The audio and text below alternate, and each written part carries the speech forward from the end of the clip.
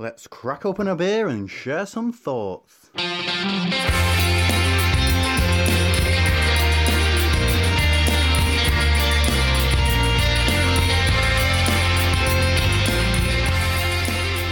Welcome to Opinions, and we're back with another snippet, and once again we have beer in glass ready to go, don't we, mate? We do, and beers from Amity Brew Co. We've both got the Red Lane Extra Special Bitter. But before we get too much into that, we're not alone, Steve. No, once again we are joined by a very special guest drinker this week. Welcome to Opinions, Jules Gray from the Hop Hideout. Jules, how are you doing? I'm good. Thanks, Steve and Martin. It's really nice to be invited on here. So, yeah, it's just finished a day's work.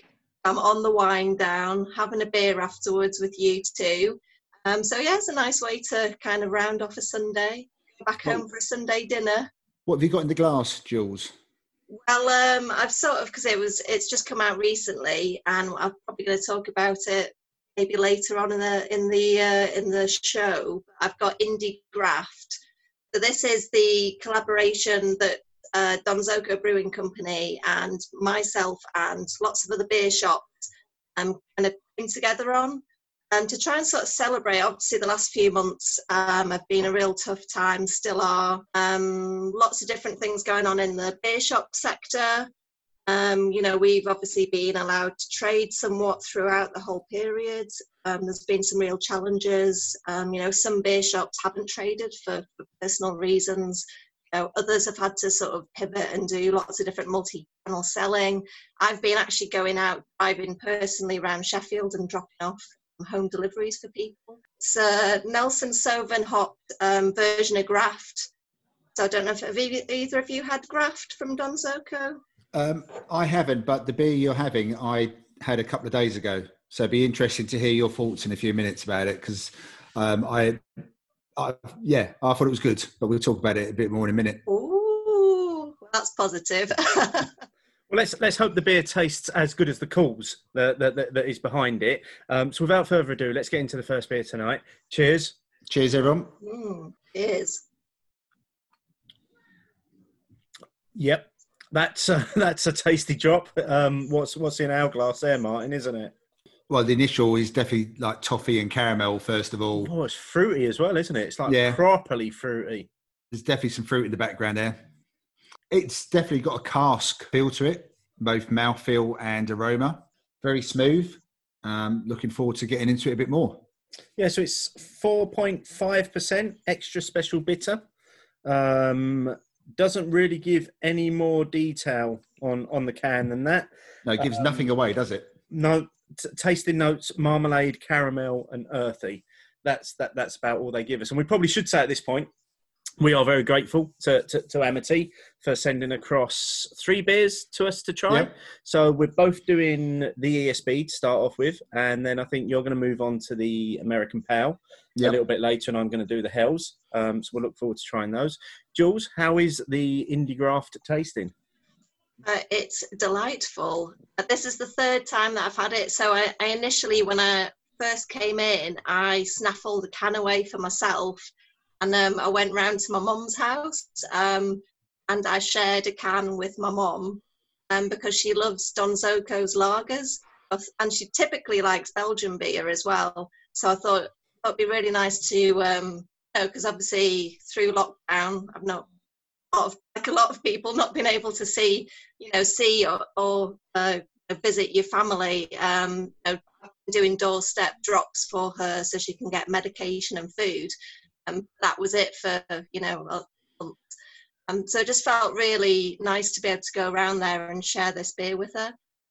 It's got a real smooth body. He's added spelt and locally grown spelt and buckwheat, and it's got this really smooth, kind of a bit like New England IPA, that pillowy, soft body, which is, and it's got this full mouth feel, which I think some of the yeast that he's used, I know he's used potentially, I think, a Saison yeast and also like a wine yeast, Beaujolais wine yeast. So it's this kind of this vinous wine sort of beer thing going on, which is really, it's got really complex, really interesting. It's kind of describe, I mean, it's been hopped with Nelson Sauvin, so it's got kind of loads of those. I mean, I love New Zealand hops anyway, but again, they can be quite sort of winey in their characteristic gooseberry kind of notes like that. It's delicious, love it. So yeah, third time I've tried it. First time was with my mom, and I told her the whole story about beer coming together, and she said to me, she said, I like it. I don't like it as much as I like Big Foam. So I was like a little bit gutted by that. You know, my mom speaks her opinions, and that's why I get on with her and I love her so much, because she's always honest with me. Fantastic. It sounds like we should have had your mum on as well this week. To be fair, if she's got such strong opinions, she should have been on as well. Maybe we could line it up for the future, Jules, when you come back again.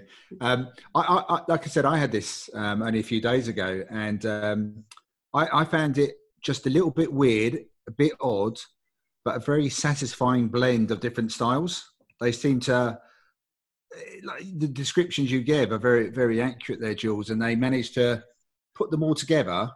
And I'm not sure it all should have worked, because like you say, there's a lot of winey characteristics. But yeah, I've got it down as a bit fruity, a bit funky, dry finish, and very satisfying. Really, really enjoyable. Is it a 500 milliliter can, I think? Yeah, I think it is. It's definitely... it's quite sizable, isn't it? Yeah, 500 ml. Yeah, you're definitely getting your money's worth. Yeah, I'd agree. I can see where your mum's coming from as well. She's got used to the Donzoko lagers. This is, and even if you like the Belgian-y styles, then this is going to be a bit of a leap at times if you've got an expectation of a lager. But yeah, I would agree. I think pushing the boundaries, if you're doing it in the right way with the right intentions, is a good thing. And for me, it did it. So I'd say big thumbs up to Donzoko once again. And is that proving quite popular as a beer, Jules, as well? Is with your punters? Is that one that they're kind of going for? It sold really well, actually. Yeah, I think it was kind of good timing because, I'll be honest, kind of post, sort of 4th of July when there was the big sort of hospitality reopening. Obviously, it wasn't everywhere because people have taken their time, understandably. I'll be honest, like from the 4th of July, things have dropped off a little bit, which I completely get. People are maybe now getting a haircut, buying some clothes, sort of doing other things in their lives and not just sort of spending their money on food and drink. I sold quite a lot online. I did a little tasting pack. Yeah, it was a real positive, like little boost just at the right time again. And we got a bit of national coverage, so like drinks retailing, some beer shop like Vessel in Plymouth, they were on the local radio. So it was quite nice for sort of beer shops around the country from Scotland to all the way down to Plymouth and further to sort of get a bit of recognition as well, because I mean, since lockdown, you can buy good beer everywhere, direct, takeout. So it really is like a consumer's paradise, really, isn't it? So, the little business, you've kind of got to try and reminding people that you're still there to shop with you. Well, you've kind of touched on it there, and I want to just jump into this while we're there. Obviously, the last few months must have been a fairly tough time for you as an independent retailer. So when the lockdown was announced, did you close initially and until you could find a new way of doing business, or did you try and find a way to stay open? How was the experience for you as a shop owner? Oh God, it's so difficult to put this into words because I think like a lot of people, that it was just such a roller coaster of emotions. I mean, I physically cried hours. I've sort of been elated that I've been able to be open again. And then there was so many, every day there was like a different announcement. So when the lockdown actually happened on, I think either the Friday 21st, 22nd of March, like everyone shut, and then every day there seemed to be like a different announcement. And I think like everybody else, it was like hours watching the news, reading things on the internet. We actually closed for 2 weeks because we're slightly different in the fact that we haven't got a bricks and mortar shop anymore. when we started, we were kind of in an antique centre, renting a space. Then we moved into our own bricks and mortar, like retail slash drink-in space. And then in March 2019, we moved into this city centre food hall. So obviously when restaurants and pubs shut, the food hall had to shut. It was kind of so panicky, like run up to that, we were like cleaning all the blinds down and locking everything away in the cold store. Because you're thinking about things like safety, security. If nobody's there, a place is going to get broken into. Sort of all these the things that go on in your head when you sort of run a business. And then when we shut for 2 weeks, it was just literally every day, like seeing what was going on. And then government. I do have to shout out SEBA. So James at Society of Independent Brewers, he actually was sending me quite a few personal messages, like with updates.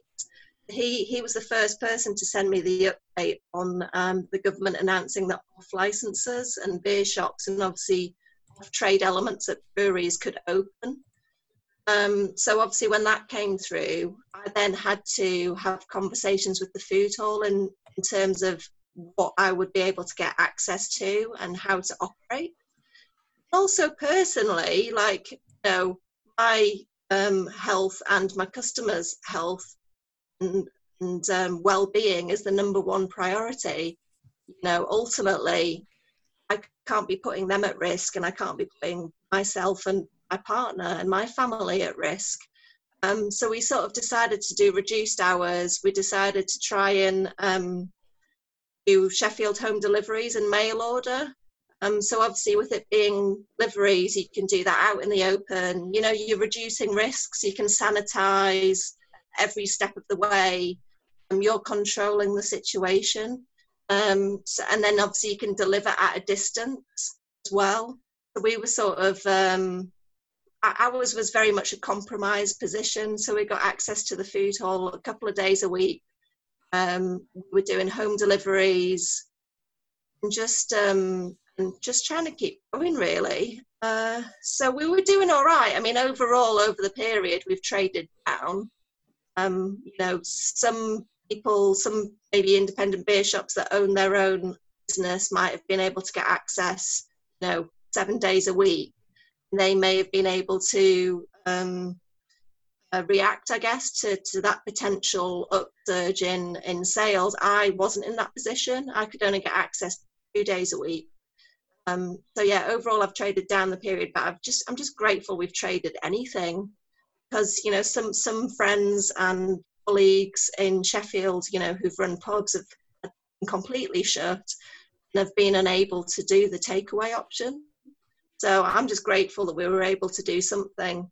And everything's been quite a big, I can't even put it in words, like reading a 40-page document, try and understand in like 2 or 3 days' time how you're going to reopen on a day. It's just unbelievable, really, the lack of time that the government's given certain sectors to be able to adapt to change. There's always going to be changes. There'll possibly be further lockdowns that we have to think about as an industry, and how do we cope with that. So I think there's a lot of people thinking ahead now about ensuring that they'll be able to get through those tough times that will be coming up. The 40-odd page document, me and Steve did look at that, but we obviously were looking at it from a distant perspective, as in we didn't have to implement any of those guidelines, rules and suggestions. And it was a hard read, to be honest. It was a hard read that you guys got only, like you say, only a few days beforehand, which was ridiculous. And like you say, everything's even though you know where you are right now, with everything going on, there's such a state of flux for you guys all the time now. So I can fully appreciate your roller coaster emotions, or emoji roller coaster, depending which way you want to talk about it. But it must have been hard. Time must have gone very slowly and very quickly over the last 5 to 6 months, I imagine. Yeah, well, this is the other thing. Not every story is the same. So I don't have a bricks and mortar shop, so I couldn't apply for the initial round of government help support. Luckily, with the furlough scheme, because I'd just taken on a part-time member of staff, and he started like 4 days before the date that the government came up with. Oh. So I managed to be able to apply for the furlough scheme. Obviously, I've not been furloughed. I've been paying my own wages, all the way through. I've been able to claim 80% furlough for my new part-time member of staff. So he's been furloughed longer than he's actually worked for me. And I've also been paying in his wage up so that he gets his full wage. That's great to hear, though, that you as an employer have taken that commitment to actually top up that salary as well. So even a brand new member of staff, you've still committed to paying them a full wage over this time. And obviously you're taking a hit on that as well, aren't you, at the end of the day, because you're not, during that time, you haven't been making as much money. So you've had to take quite a big hit on continuing to pay that member of staff as well.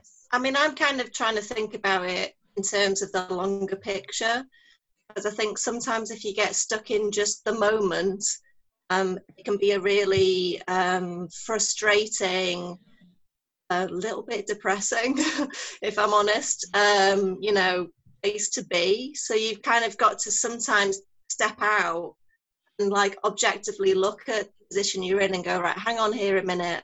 So for example, for us, we started in 2013.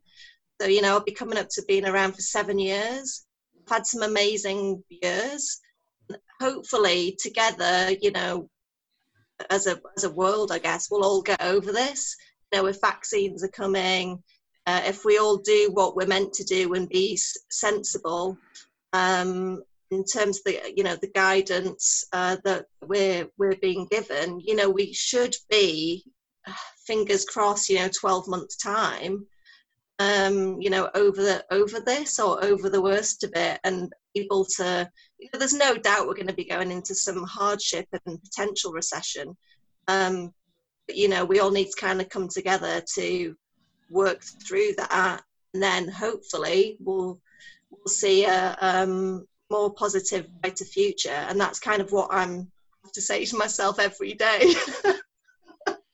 Only three times a day. It's a good mantra, Jules. It's a good mantra. It's not even like it sounds as though it's been a challenging time. It has been a challenging time for the independent sector, hasn't it? Not just in beer, but just in general, because we did see this widespread sort of essential lockdown of places, and for a while there, literally the only places we could get our goods were from supermarkets, because they were the only ones that were still allowed to trade, still allowed to open, obviously with certain restrictions. And yes, it's great to see that we're beginning ever so slowly to come out of the other side of that as things begin to gradually open.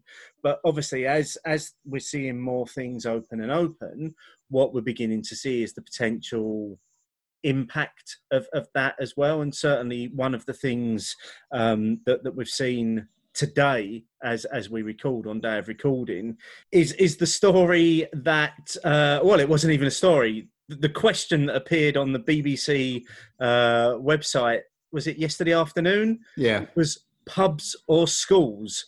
One of them is going to have to close to allow the other to open. Now, as far as I'm concerned, that's an absolute non-question. We essentially know the answer to that is that certainly we should be doing all we can to enable schools to open, because there's nothing more important than the education of our children. But I just found it really strange that was the headline that the BBC chose to lead with. Well, go back to what you said earlier about clickbait. It's a fucking ridiculous question, isn't it? I mean, my son's second year university coming up. Regardless of whether he can do that online and remotely, he wants to go back to Plymouth. He wants to be back in that university environment. Your boys, as much as they may or may not moan about school sometimes, the whole benefit and talking about school as a holistic environment rather than just what they're learning, that whole ability to be mixing with people and be with other children and have those role models and teachers and stuff is vital for us as a country and us as a nation and for the kids. Personally, I don't understand why they suddenly popped up with pubs as the only thing you could close down versus schools. Seriously, in September, I'm being asked to transition to go back into the office, which means the 10 journeys a week on trains for an hour each time. However, if sitting in a pub beer garden or going to a bottle shop or beer shop is considered much more dangerous than me being on a train in and out of the largest city in the UK. You know, it's unbelievable that for me, that has come about because you've got all your health lobbyists in the background and they've seen an opportunity to say, well, we can just nudge pubs out of the way. Why? We don't need pubs. Schools are much more important. Who's going to say otherwise, for example? But seriously, has any other country had this question come up yet? I totally agree with you. It's just a non-question that they've just put those two together to cause friction in society again. Like, for me, I'll say the word nuanced again. It's not even just that. Like, once schools and pubs kind of open at typically different times, anyway, for a start, you know, schools are very early, pubs trade is going to be in the evening. I'll be honest, like, people haven't flocked back to the pub. Pubs are probably trading at like 50% if they're lucky of people, you know, depending on the type of pub. I think pubs with outdoor areas are doing probably slightly better than just indoor pubs. May have challenges in terms of the space and people's confidence in sort of smaller snug-like space. You know, for me as well, it's why aren't we talking about staggering times? Why does one have to completely shut for something else? Like, life isn't like that. If officers and other people can stagger and rota, you know, can't we do that more through society? I mean, for me, what happens if you work in the pub trade and you've got kids, which there's thousands of people that are employed in hospitality in pubs. Yeah. I'm sure some of them have children. I mean, does that mean, you know, and the furlough scheme is being reduced? Are you saying to people that, you know, they're going to be stopped from working, they're going to get less money on furlough potentially? We need better guidance from the government. It can't just be so black and white. It needs to be more measured. It needs to be like I say, staggering times. Pubs also donate £100 million a year to charities. And considering the current government has underfunded so many sectors of society, you know, pubs contribute millions of pounds of value to great causes. Yeah, no, I completely agree with everything you said there, Jules, and it just echoes sort of what I said in my thinking. It's almost like they've put the question out there, they've leaked it to the press and the media so that it will distract people for a period of time while they maybe try and plan how this can work. I mean, it's not like they haven't had since March to think about how schools could reopen at some point properly. I think maybe what we need to see is a little bit more of a measured approach to some of this, because for the many failings that there have been in the government's approach to the last few months, I actually think what we saw this week of them saying, you know what, actually, we've seen a spike in cases, so we're just going to slow things down now. And yes, there's a couple of sectors of the industry, of industries now that are going to be hit by that again, because they've now got to wait another 2 weeks to open. But it's the right thing to do, because we've opened up a lot of things again. And, you know, obviously the last big opening being the hospitality sector, followed by the leisure sector. And yes, as a result of that, we've seen a spike in the numbers again. No. Sorry, I'm going to disagree there. We haven't seen an increase in the infection rate because they've reopened it. We've seen an increase because people are fucking idiots. Okay, that is the only bloody reason. No, I'm with you on that one. Because if every individual does the right thing all the time, that infection rate does not carry on increasing. And, It's and bollocks. I've witnessed that today firsthand. We went and spent a couple of hours just sat in a pub on the river locally to us this afternoon, and we saw a group come in, and we were sitting outside. They were sitting outside. They said, "Oh, there's a few of us now, but there's a few more coming. There's going to be 8 of us in total. Do you mind if we push 2 tables together?" And the employee in the pub said, "No, that's absolutely fine. You go ahead." And I'm literally sat there with my head in my hands, thinking, "It's not fine. You're not allowed to do that. It's not fucking fine to ask, and it's not fucking fine to say yes. Seriously. Yeah, it's just a lot." And so I think, yes, mate, people are idiots. It's as simple as that. And So the government had to open up these businesses, not because people like these businesses being open, but also the economy cannot carry on the way it is. But suddenly people just have gone from, we're relaxing the restrictions, to get bloody relaxed. yeah, And that's not how it works. And, you know, the local restrictions which have gone into place, even, you know, Melbourne, Victoria, Australia, you know, which is a fairly self-contained part of Australia, is now going to have a curfew between 8 p.m. and 5 a.m. in the morning as of the time we're recording, because it carries on rising. And yet you feel like they would actually be able to contain that part of Australia quite well, given the distance between various cities and the landmass over there. And they're not able to do it. And we're not learning any of these lessons. And again, we've had some nice hot weather. People have been out and about. And because they're outside, it's okay to high five, hugs and stuff. No, seriously, as much as I wanted to hug my son the other week when I saw him, he's in another household. I'm in another household. I have other people coming into my house. Seriously, you can open up almost as much as you want if people do the right thing. I think we've aired that one quite nicely. I think you've got your frustrations out, mate. I just want I to do make actually. sure. I do feel better for that. The rest of my Sunday evening is going to be a lot nicer now. Let's because I've noticed that after Martin's little semi rant there, he's clearly finished his beer. So Martin, what are your final thoughts about the Amity Brew Co. Red Lane Extra Special Bitter? I think the description was 2 out of the 3.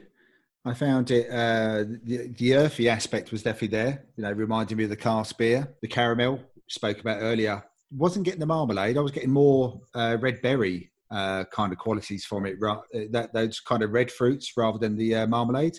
I would love to have an experience of that particular beer on cask. Cask version of that would be incredible. I think it would just without lift a doubt. Yeah, it would definitely be an elevation in it. Yeah. You know what this is? I still haven't had a pint of cask beer. Not been able to yet. I tried to go to a pub, to an outdoor garden, and I assumed that they would be selling draft beer. When we got there, they weren't. They were just selling bottles and cans. No. I know. I was like, oh. I would have cried. Did you? I hope you didn't. I hope it wasn't that bad. I would have cried. I mean, I felt like crying, but I've done so much crying over the last few months. No. I was like, I'm done with crying. I've got to move on. I'm having a break from crying. Any final thoughts from you on the Don Zoco, Jules? You know what I like about Don Zoco, and sometimes these are the breweries that sort of like pop up like locally, St. Mars the Desert.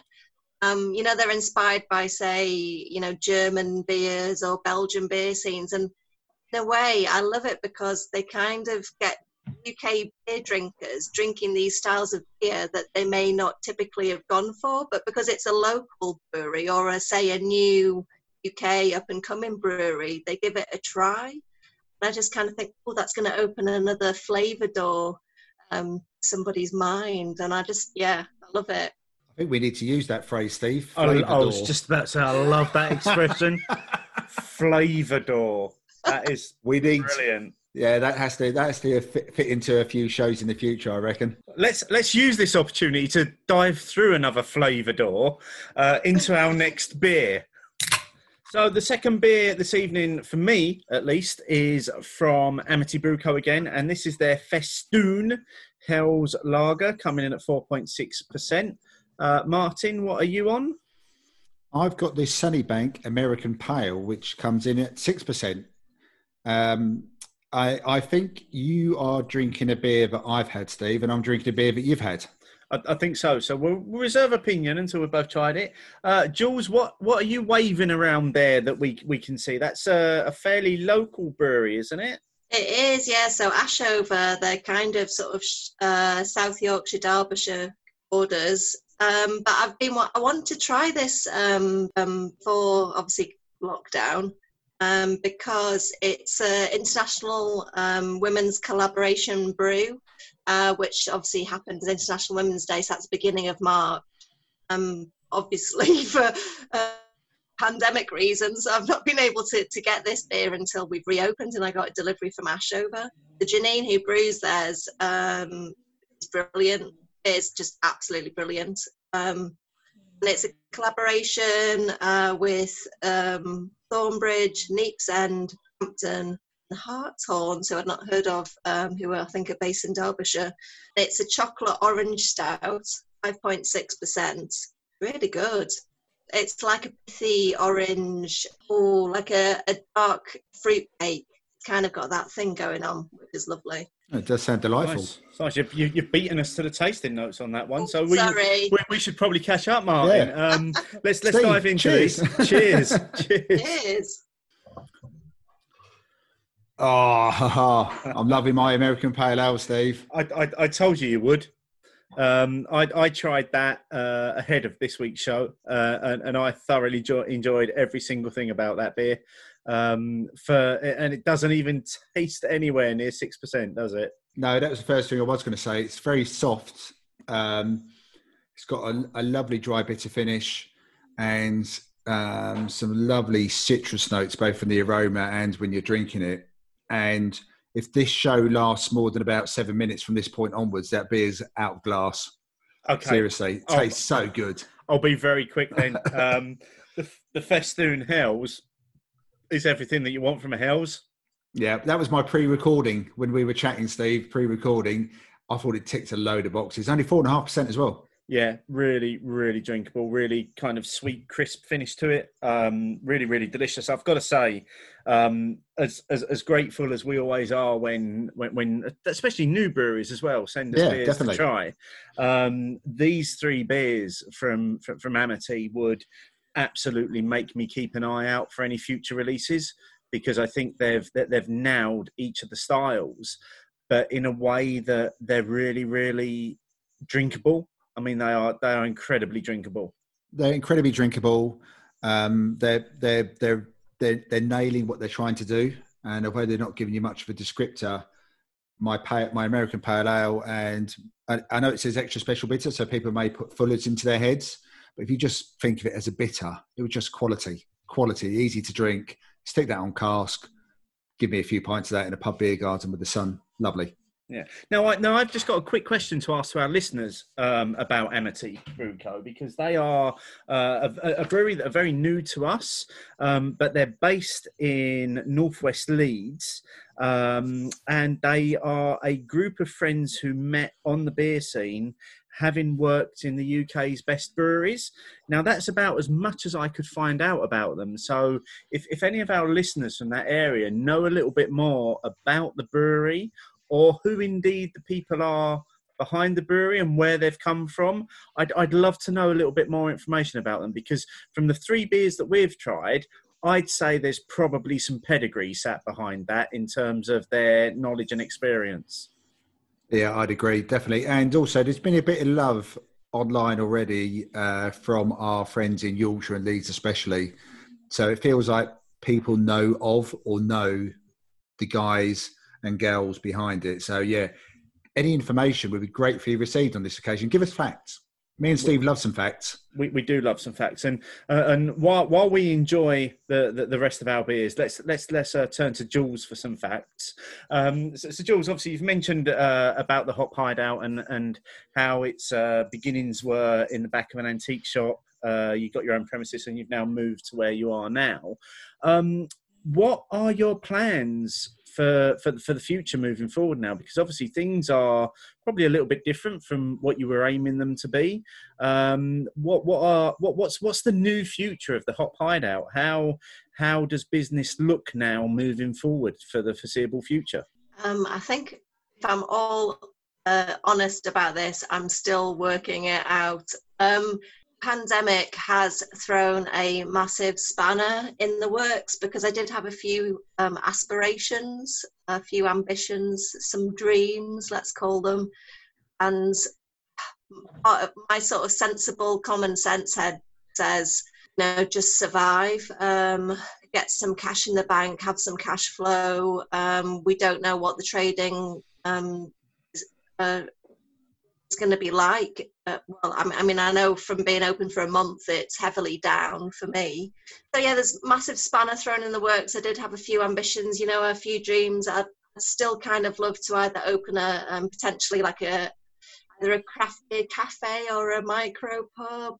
Like when I originally opened up Hop Hideout, kind of actually thought I was going to open a micro pub, and I did speak to Martin Hillier, the original, say, new micro pub guy, and I sort of decided to go down a different route for various reasons at that time. So my sort of beery journeys in like a long period of time, I guess. And I just felt, I love cask beer, but I kind of felt I wanted to show what the world had to offer. I love Belgian beer. Was this whole new world of breweries just focusing on, different styles of beer that I guess weren't typically dispensed in a cask at that time. So, you would typically find their beer in bottle or on keg. And so I ended up opening up a beer shop, partly as well because I didn't want to. I've worked in the beer trade for a long time, and I'm kind of a bit sick of 12 o'clock midnight finishes. And I thought, great, maybe I can have a business that, I don't have to work late. I could still have a potential family within that. The startup costs for a beer shop are a lot lower than something like even like a micro pub or a bar. So for me, it was a more accessible entry business, small business. We don't all have huge backers behind us. Like I literally started the business on £5,000 that I saved from my previous job. And I just want to read some statistics here because I was on a virtual presentation by the Shine Foundation, and it was all about women brewing in Africa a couple of days ago. So Quasar Craft Brewery, and they put up some data actually, and so from female founders data, 2.7% of capital investment goes to female founders.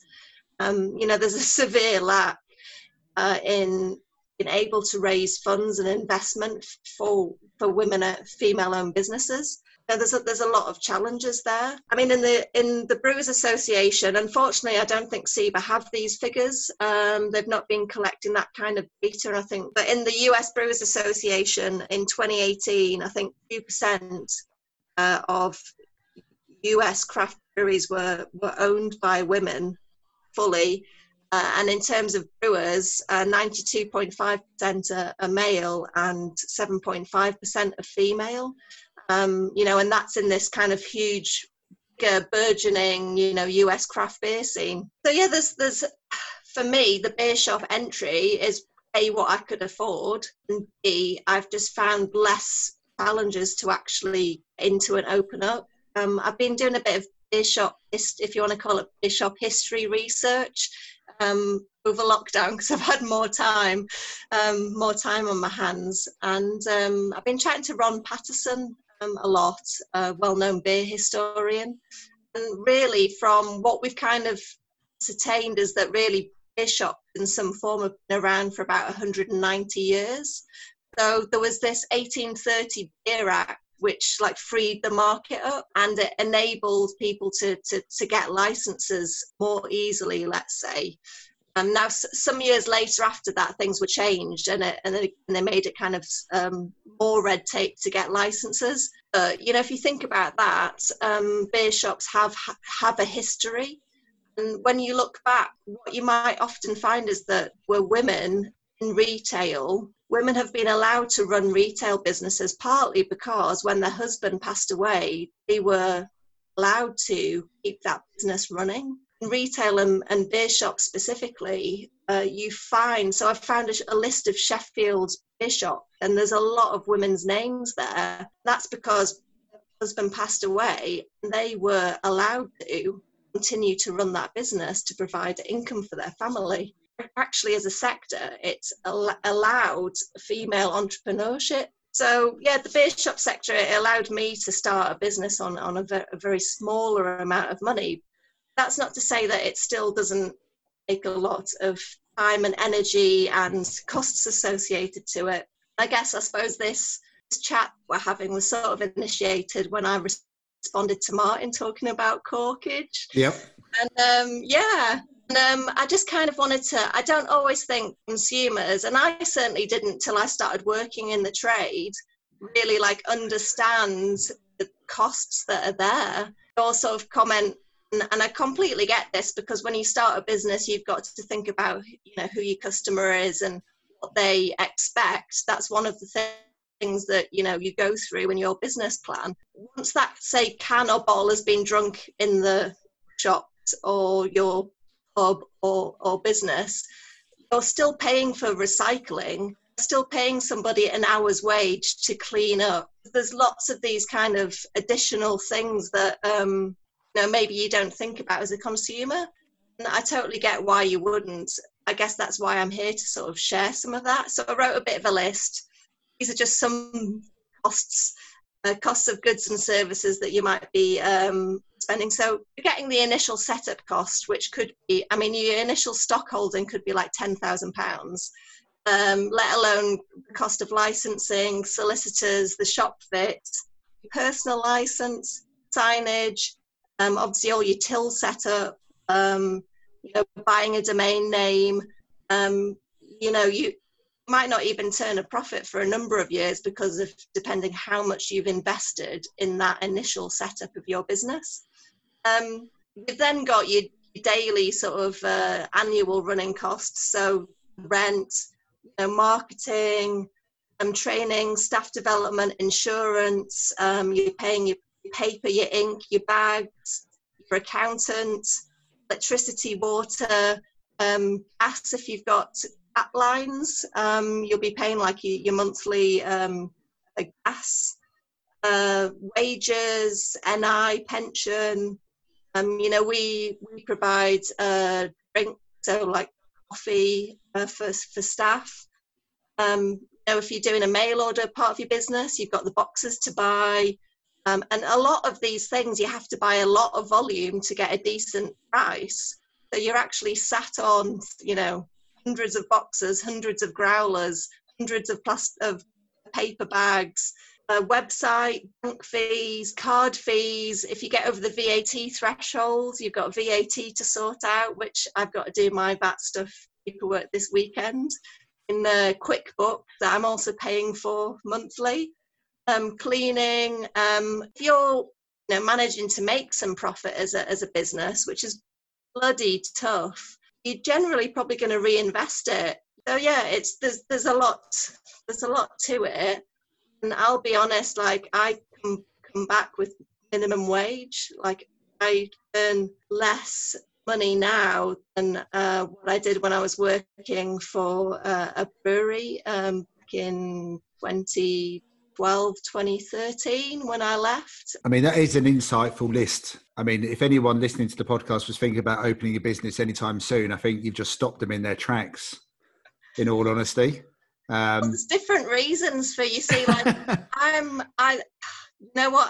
few websites. So if you are wanting to start a business, it can be so fulfilling. Like for me as a woman, running and owning my own business has been so fulfilling in so many ways, because when I was in a previous job, I was told so many times that I couldn't manage and I couldn't do this and I couldn't do that. Obviously running my own business, I've been able to show people that I can, and I can do some amazing things, like set up a citywide beer celebration under the Sheffield Beer Week banner, like organise a craft beer festival where like 1,500 people come to. I was told in my previous job that I wasn't management material quite a lot of times. So, it's so fulfilling to be able to have that direct connection as well with beer drinkers. That's like one of the things I love, is just seeing somebody discover a beer for the first time. I mean, the insight that you've given us there, Jules, is just absolutely, it's priceless. It's absolutely priceless. And I think and anybody listening to this week's show will fully appreciate the breadth of experience and knowledge that you've got before you went into running the bottle shop itself, and all of the considerations you've had to take on as a result of that. And it's so interesting just to sit and listen to you talk about that experience as well. And we could literally, honestly, we could go on for hours. I think, Jules, what we really need is, if this time next year things have returned to some sort of normality, which we experienced in the past, I think you should come back on. I think we can chat about this in even more detail. And also, with all that food for thought you've given us, now that our listeners have heard it, that poll and discussion we had before would be one worth revisiting. Our regular listeners will realise at this point that there's no opinions this week, because actually what we've replaced that with is Jules basically talking about her experiences and the passion that she has for the industry. And if you want to continue to get involved in that discussion, use the hashtag opinions, and you may very well find yourself in this next part of the show. Let us know, write it down. Let us know, write it down. Let us know your thoughts and bitter and lingerness. Write it down. Ian Smith at Fine Ian, and this was via DM following last week's show. Just listen to the show. Cheers so much for the chat on the beer. You've hit the nail on the head with the way you talk about it. It's a little drier than we hoped and a little brighter than we expected. Always nice to hear folk talking about beer who know what they're talking about. We're not so sure about that last comment, are we? Yeah, which podcast was he listening to? I'm not sure he was listening to us. But, thank you very much, Ian. We really appreciate that. And we appreciated the Jarl as well, which we thoroughly enjoyed. From Johnny Beerboy at Johnny Beerboy, just listen to the latest episode. And while I really enjoyed all the guest drinkers, the old school style of just you pair gabbing on was lovely. Familiar feeling. Like I'm imagining my first pint of cask beer might be, whenever that is. I like that. From Fine Ales, cheers to Martin and Steve for kicking off the latest show with a tasting of the hashtag Happy Birthday Jarl edition cans. And again, it was a pleasure. And again, thank you very much for sending them through to us. From Sean O'Reilly at Uncrulia, late start to the highlight of my week.